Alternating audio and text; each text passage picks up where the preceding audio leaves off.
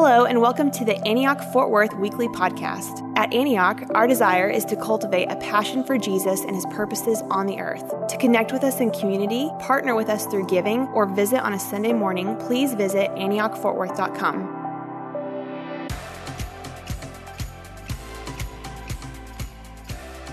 Good morning, Antioch, and welcome to church today. Wherever you're at, wherever you're watching this, we are so glad that you're here, and we want to facilitate a life-giving church experience this morning. So thank you for joining us.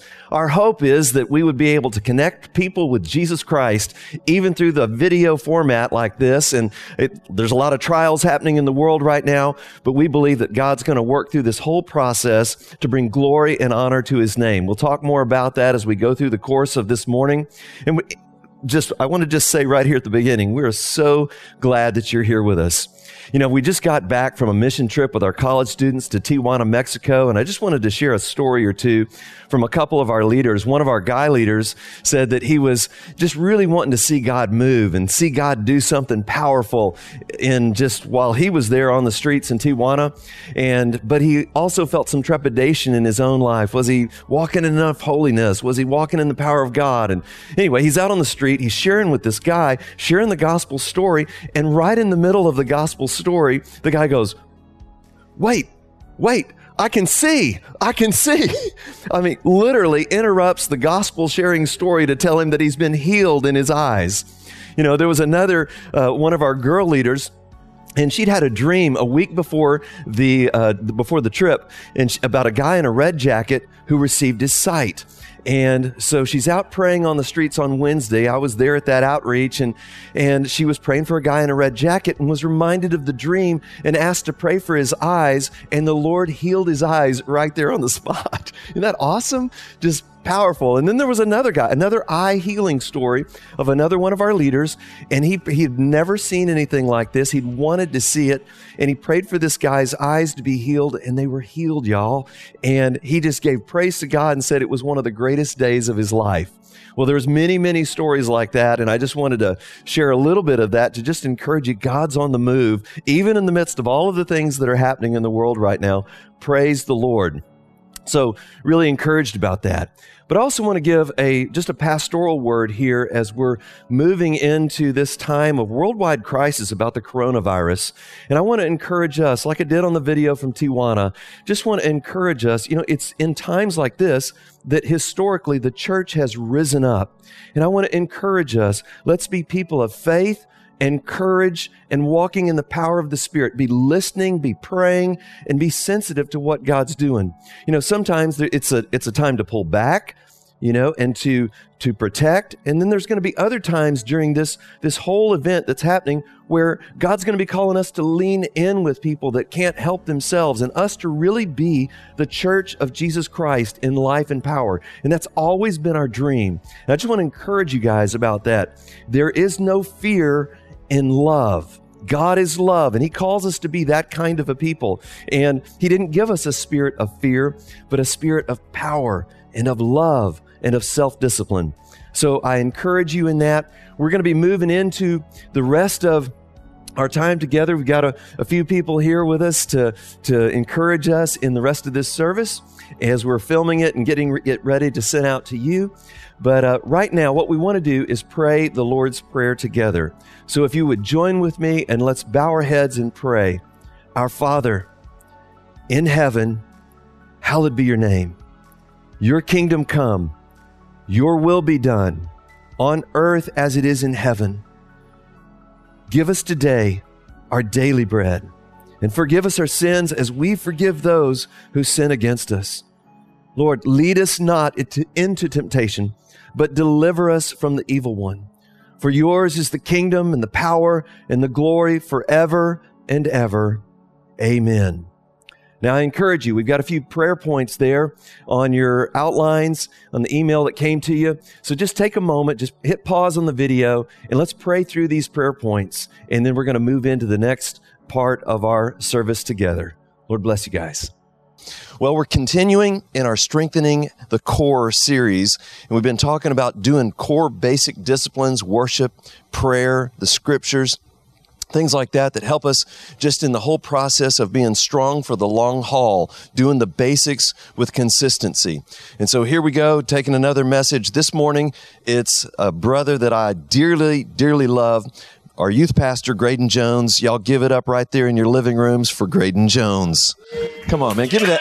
Oh, no, let's do it. Cool elbow bump there. Yeah, man.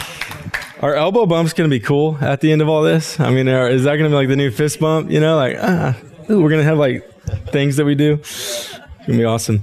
Well, hello, church family through the video screen. This is kind of an unprecedented thing. I've never preached to a camera before, and so we're experimenting this morning. And I've got my little crew of staff people who are going to lift me up, and so it's going to be a fun morning. I'm excited to preach. It's a privilege to preach, even though it is spring break in the middle of a virus crisis. I'm still privileged to get this slot. So it's good to preach no matter what, because the Word of God cannot be contained, as our brother Paul would say.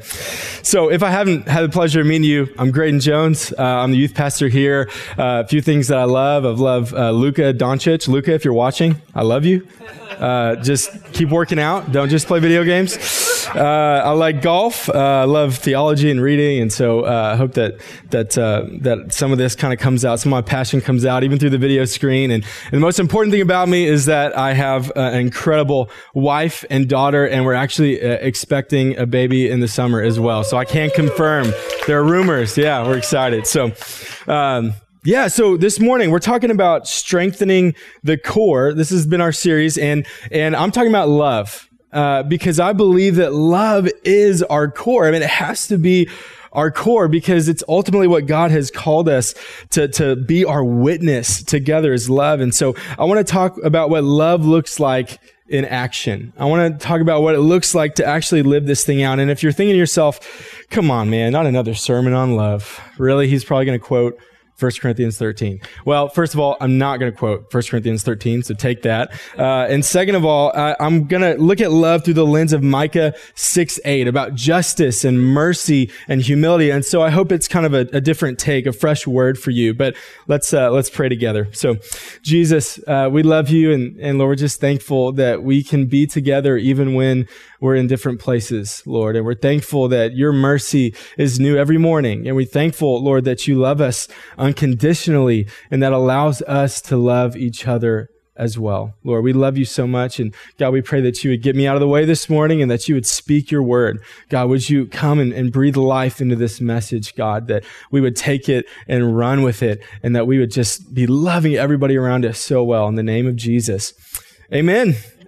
Amen. So, like 99.9 million other Americans, last month, I was watching The Big Game. I'm not really sure if I'm legally allowed to say that other word. And so, the one that rhymes with schmooper schmoll, because I don't want to get sued by Schmadr Schmidel. And so I'm not going to say that. It's just The Big Game, but I was watching it and it was a great game. But really there was one moment that really stuck out to me that maybe you missed. And it was just a 60-second commercial.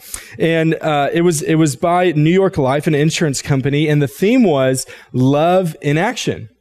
And they proceeded to give us a Greek lesson on 4 different words for love. They talked about philia, which is friendship love, storge, family love, eros, romantic love, and lastly, they highlight agape love, which is self-sacrificial love, as the highest form of love for another, as the ultimate sign of love for another person. So, almost 100 million people got a lesson on agape love from an insurance company that paid $11.2 million for this lesson. And I'm just thinking, we don't think that the world wants to know about Jesus? I mean, I'm like struggling here to tell people about Jesus when an insurance company is like paying $11 million to tell people what self-sacrificial love looks like. Because here's the deal, is that Jesus is self-sacrificial love. Jesus is agape love. By nature, Jesus is agape love. And I'm thinking, oh my goodness, the gospel of Jesus is that every person is welcomed and invited into an agape love relationship. a perfect one where the person doesn't mess up, right? And I'm thinking, oh my goodness, this gospel is that you never have to be alone ever again, because Jesus will never leave you. I'm thinking that the gospel of Jesus is that you are so valuable because agape love is never ending towards you. And I'm thinking, wow, that's really good news. That's way better news than I thought it was. It's way more attractive than I thought it was. People are longing for that type of real love, but compare that to the Christian narrative that night. Were we talking about the agape love commercial? Were we using that to springboard into gospel conversations? Or did we let an insurance company play substitute teacher for us? Right? And we went out and initiated lawsuits because of a halftime show. Right? I mean, this is a little bit backwards, right? And please don't miss my point. I would rather my halftime show performers wear more clothes than not clothes, okay? Just like anybody else. That's my stance on that, right? My point is that it's hard to believe that we're living in a world where the biggest TV moment in America this year had agape love spotlight, and it wasn't for Christian witness, it was for the profit of a company. I mean, we missed it. We missed that opportunity, right? And why is this so important? It's because Jesus said that we would be known by our love, and specifically by our agape love in John 13:35. This is our witness. And listen, there's so many things, so many legitimate things that we could be known by based on Jesus' ministry, right? Good theology, miracles maybe, right? Discipleship, relationships, teaching, worship music. But Jesus told us that love would be the giveaway for true discipleship. Love would be the giveaway, right? And so, guys, this is a core for us, and we know that we have to work it out. We know that we must be strengthened because we know how weak we are, right? We know that we just, as much as we love this message, we just turn and turn again because we're being tugged on in this world, right? We're being tugged on by selfishness and by disunity and by offense, by conditional forgiveness, by corruption, by lies, right? There's all these things that are tugging on us, and we have to say, no more. We're going to commit to being strengthened in our love. We must commit because we have a mission. We have a purpose here on earth. And so then the question is, what's the purpose, right? Why is loving action so important? Well, why is it non-negotiable? Well, let me just back up this story a little bit because it goes back a long, long time. We're part of this amazing story where God chose these people called the Israelites. And they were supposed to be God's people only. They were tasked with solely being God's people, showing the world what God was like. And it turned out that they were actually just like everybody else. Right? The people who were called to cure humanity were actually infected with the same disease. And so the great rescuer of our souls, God, he comes and he's faithfully continued in relationship with them. And despite their sin, he came in this moment through the eternal Son to set things right, to be what Israel could not be, Jesus of Nazareth. And he brings us our great purpose. Why did he come? He came to reveal what God was really like. Not who we thought he was, but who he is. He came to be the true human representative, what Israel was supposed to be. To bear the weight of our sin, to break sin's power, to bring humanity into a new creation. And lastly, to call these newly renewed people to a purpose, to a mission. Right? To bring this new creation to completion. And guys, that's you and me, right? This is what we're called to, is to be a part of this thing. We have a purpose. It has not changed. To be a people who look forward to how things will be when the new heavens and new earth are one. To look forward to that day, but to live that way now. Right? We have a purpose, and primarily we do that through agape love. We do it through agape love. And we have to know this backdrop when we talk about love because there's an urgency here. There's an urgency for us to live with love because love is not just a desirable way to live.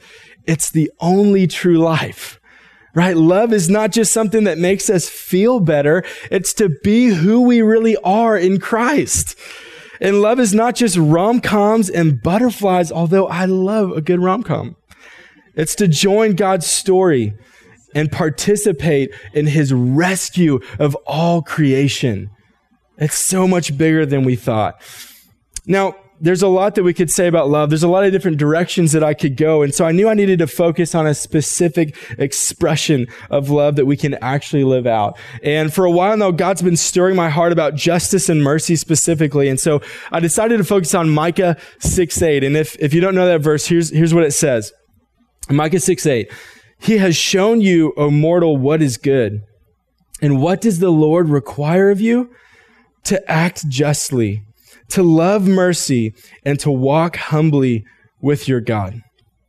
Amen. I would ballpark that like 20% of our church has owned a t-shirt or a wooden sign with those things on there. And I bet that Jason Cox probably sold some of those at the Bible Factory outlet. So Jason, thank you. Thank you for supplying us with that. But seriously though, why is this verse so important? It's important because it's describing new creation. It's describing the way that things will be, what God requires of his people when we're fully redeemed. And so Jesus is the first of new creation, right? He's resurrected. He's the first of new creation. And so he perfectly lived out Micah 6:8.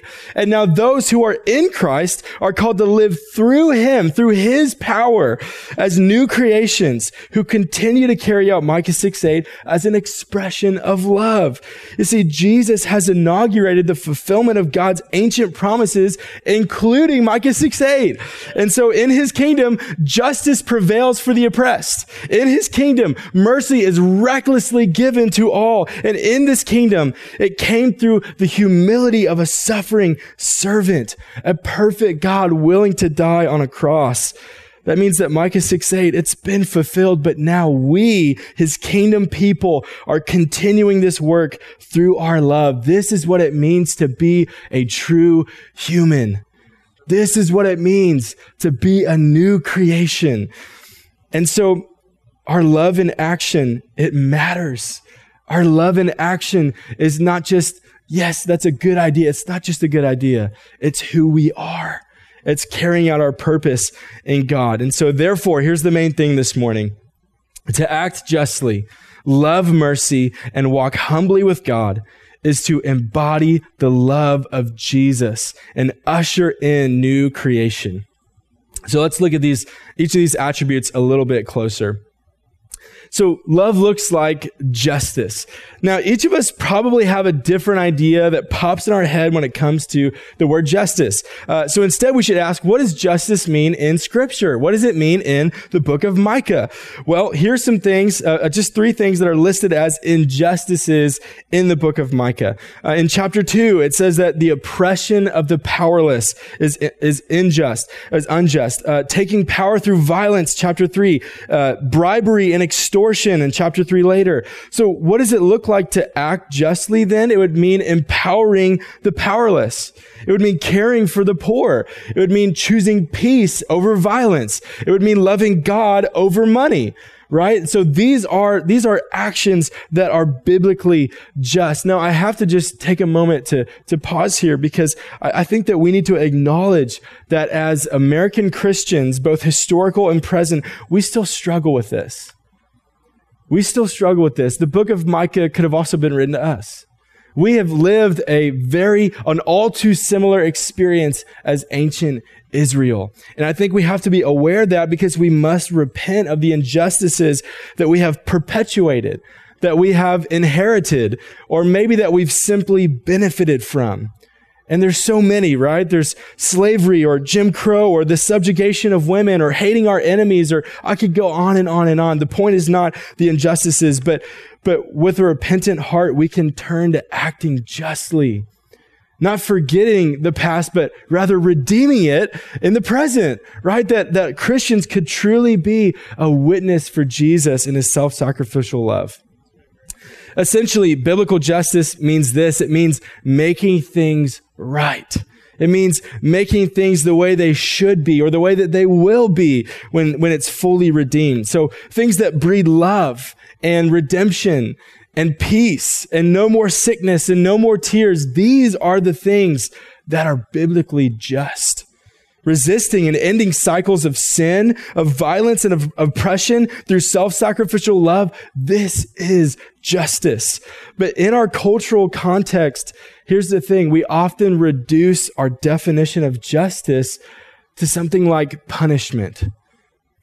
But we must realize that the biblical portrait of justice is more restorative than it is punitive.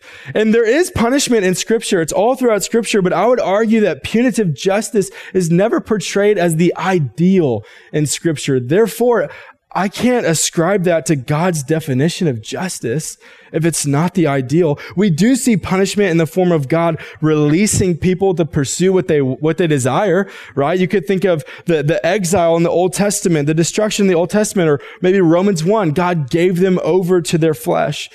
But most often, actually, we misidentify the natural consequence of sin as punishment. But here's the truth, is that sin has a wild ricochet. It has a wild bounce back because sin produces a natural consequence. Just like a car driving around an icy curve at 80 miles per hour, it must lose control.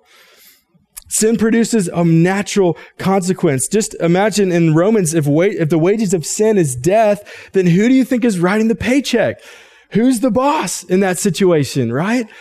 It's Satan, right? So throughout Scripture, we see God releasing or withdrawing his protection from those who are pursuing sin, but that's so that they may experience the natural consequence, because oftentimes it's most loving to allow someone to experience the consequence versus enable their sin to continue, right? And so punishment, it can teach the lesson that sin leads to pain, that sin does have a consequence. This is good. But to lower our vision of justice to simply punishment has deep ramifications for us in how we treat those in sin, and how we forgive, and how much we look like our Heavenly Father. And so the motivation then of biblical justice must be compassion rather than retribution.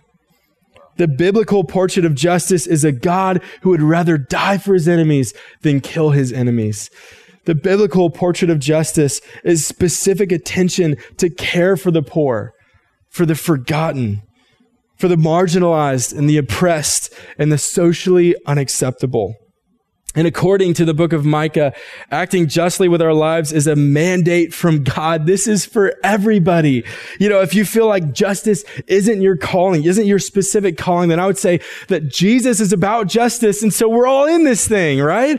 And so there are incredible ways that we can enact justice in our lives, that we can make things right. How are we acting justly in our everyday? Well, even some specific examples for you. One is right here in our church. It's Unbound. The Antioch movement started this anti-trafficking organization, and God is making things right through Unbound. Just a week ago, I was at their Restoring Innocence luncheon with hundreds of people from Fort Worth, and I was in awe because Unbound is seeing Micah 6:8 happen in our city. And so for us as a church, how are we considering giving our time, our finances, our attention to what Unbound is doing? This is a clear application for us. One that's really close to my heart is the Equal Justice Initiative. My personal hero, Brian Stevenson, has given his life to advocating for those wrongfully convicted, advocating for children, fighting systems of racism and criminal justice. And so how are we as a community, how are we standing up for those who have been ravaged by injustice? How are we listening to the stories of those who have been hurt, of those who have experienced the racism handed down by our ancestors? And there's so many organizations, I could just talk about that all day, but I want to note the thousands upon thousands of local churches, week in, week out, whose people are making things right in their spheres. It is absolutely incredible. So how are we being an agent of restoration in our everyday life? How are we allowing justice to flow through our lives? Do we need to reconsider our sense of justice? Because I believe that God has placed us in specific places for specific reasons. I believe that we're called to make things right where we are. But here's the interesting thing, is that Biblical justice is actually old friends with mercy. And so that's where we're going next. Love looks like mercy. Mercy is a key attribute of God. And if we believe the gospel, then I think we would agree with that, right? Because we've received mercy. It's right in one of the oldest declarations of God's character in Exodus 34:6-7, that he's gracious and merciful. And so, but the problem is that we often let ourselves off the hook from being merciful as well, because I'm not Jesus after all, right? I'm not perfect. I mean, they were obviously being rude to me, or they were being horrible, so I should be horrible back, right? They started it, right? It goes back to where it all began on the kindergarten playground, right? So why do we react like that? Well, I think that there are several possibilities. I think that some of us live with the storyline that your gain is my loss. If you have something good happen to you, then you feel bad about yourself, right? If someone else gets that job that you wanted, you may not have even applied, but you're just like, oh man, my life is lesser than, right? You immediately want to tear them down. Well, when someone wins an award, we scroll back through Twitter from when they were 14 and we find something that they said that makes us mad, right? It's because your gain is my loss. And I think this comes in turn from a scarcity mentality, right? As if God's mercy is going to run out for me, right? As if there's reckless mercy over there, then it means there's less for me. Maybe the mercy pie is going to run out of slices, right? And this in turn comes from a performance mentality, right? As if we are earning God's mercy, as if our performance is good enough to receive mercy. What if we perform for God and he doesn't vindicate it with extra blessings, right? And so we hold on to these things. But listen, God's mercy is a fact. It is fact. His radical forgiveness is fact. It's not going to run out because it's past tense reality for those in Christ. It's already happened. His mercy has already covered you. And so we have to believe that God's mercy has nothing to do with our performance, but rather it has everything to do with God's character. Or perhaps we just have a warped sense of mercy because we have a warped sense of justice. I think it's common for us to believe that justice and mercy cannot coexist. I think a lot of people come to that tension and maybe they admit that their marriage is maybe a paradox, right? But here's the thing is that when we do this, we give ourselves a pass because we reserve paradoxes for God, not for me. I'm just trying to survive here. I'm not trying to live a paradoxical life, right? And so we think that's something that God can do, but for me, I have to choose between justice and mercy. But I want to just push us a little bit, maybe just a minor nudge to consider that justice might be most just when it leaves room for mercy. So we're going to use a biblical example. In John 8 verse 2-11, the religious leaders, they bring a woman caught in adultery to Jesus. She's guilty according to law. The Pharisees have a spirit of accusation and they want to trap Jesus by asking if he would follow the law and condone the stoning of this woman. Well, Jesus says to the Pharisees, "Let him who is without sin cast the first stone." One by one, the accusers leave. Beginning with the older ones, it says. I think there's a lesson there about wisdom and humility. And Jesus asked the woman, "Where did they go? Has no one condemned you?" "None," she says. Now, here's the important point, the important moment, because there is one person who is justified in condemning her. Jesus, right? Because he is without sin. He could totally condemn her, right? And maybe he just didn't want to do it in front of a crowd, right? So what does Jesus say? This is the important moment. But here's the thing. If Jesus had condemned her in that moment, I believe this would have been a cheap and limp justice. I believe that this would be a justice fit for fallen humanity, not a perfect God. And so he says, "Neither do I condemn you. Now go and sin no more." God's justice is just precisely because it's merciful. Mercy is not in spite of justice, but an integral part of justice. One theologian says justice attains its end by enacting mercy to overcome sin. God's justice is just precisely because it is merciful. And if mercy really is this precious to God, shouldn't it be precious to us? shouldn't we be excited to give mercy? Shouldn't we be excited to give mercy to those we love and to those who hate us? Shouldn't we be excited to give mercy to the well-intentioned and the undeserving? Because this is what we see in our God. The last point here is that love looks like humility. Humility, I believe that humility is the soil that justice and mercy grow in. Because these things are inspired by a right view of ourselves. It's really easy to say that I'm better than, or to look down on those who are totally unaware of injustices or live hypocritically in terms of mercy. But listen, if we are doing that, then we're acting justly and loving mercy for the sake of self. And then we are forsaking the Spirit of Jesus who lived to glorify his Father only. These responses are not the responses of a new creation. True humility, making more of others than self, this is what inspires justice and mercy. Because we know that we are not without sin, that we're not qualified to cast the first stone. We're inspired because we know that God pursues us where we are, not where we should be. And we're inspired because we know that we all get it wrong sometimes. Therefore, we're all in need of mercy. We're all in need of justice. I believe that the world is desperate for humble leaders to look to, and what better place than the church to find humble leaders who are willing to love radically. As I kind of finish up here, I want to share a story from my favorite book, Just Mercy, written by Brian Stevenson, who I mentioned earlier, because this story gives me a vision for really living this out.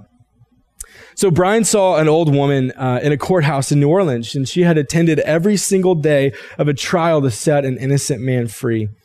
She was sitting down on the front steps after the innocent man had finally been released, 50 years in prison for a crime he didn't commit. She called to Brian to sit down, and he assumed that she was a family member because of her faithful presence. And so he sat down and he listened to her. But it turns out she wasn't family. Actually, she came up to the courthouse routinely because of a horrible experience in her life. Her 16-year-old grandson had been shot and killed years before, and she was devastated. But when she saw the other teenagers get sent to life in prison for their crimes, she thought it would make her feel better, and yet it actually made her feel worse. And on that day, a lady let her cry on her shoulder. She just needed someone to lean on. And after a year, this woman began attending trials in the hopes that she too could be someone to lean on, both for the families of victims and perpetrators alike. And she said, I decided that I was supposed to be here to catch some of the stones that people cast at each other. And then she looked at Brian and she told him, I know you're a stone catcher too. I'm just going to let you lean on me a bit because I know a few things about stone catching.